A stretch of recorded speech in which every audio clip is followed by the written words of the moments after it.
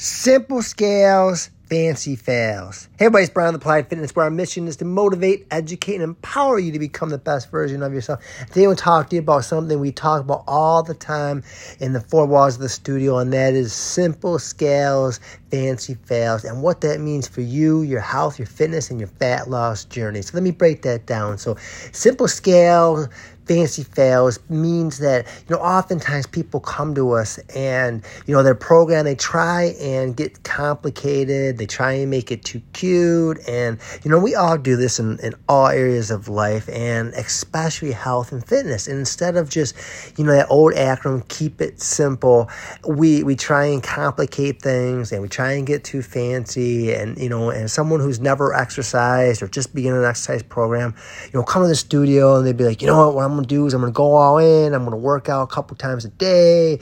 I'm going to do intermittent fasting. I'm going to be a vegan. Yeah, I'm going to be a vegan. And I'm only going to eat with my left hand, and all these crazy things. And it's all, well-intended and, and good.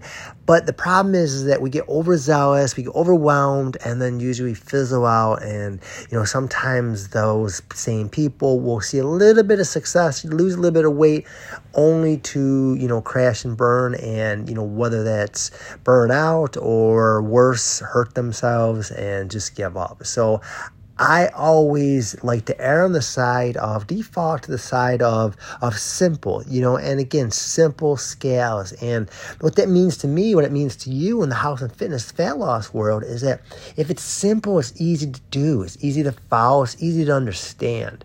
If you have two plans and one you understand and you get it and you understand it and you can do it and you have faith and confidence and you're like, yeah, I can do this, I can be consistent.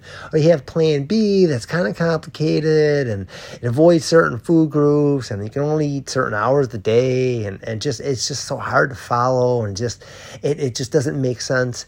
It's going to be harder to obviously stick to that second program. You want to stick to the program, the simple program that I can do this most days of the week. I can do this if I'm in town. I can do this if I'm out of town on vacation. I can do this if I'm away at work.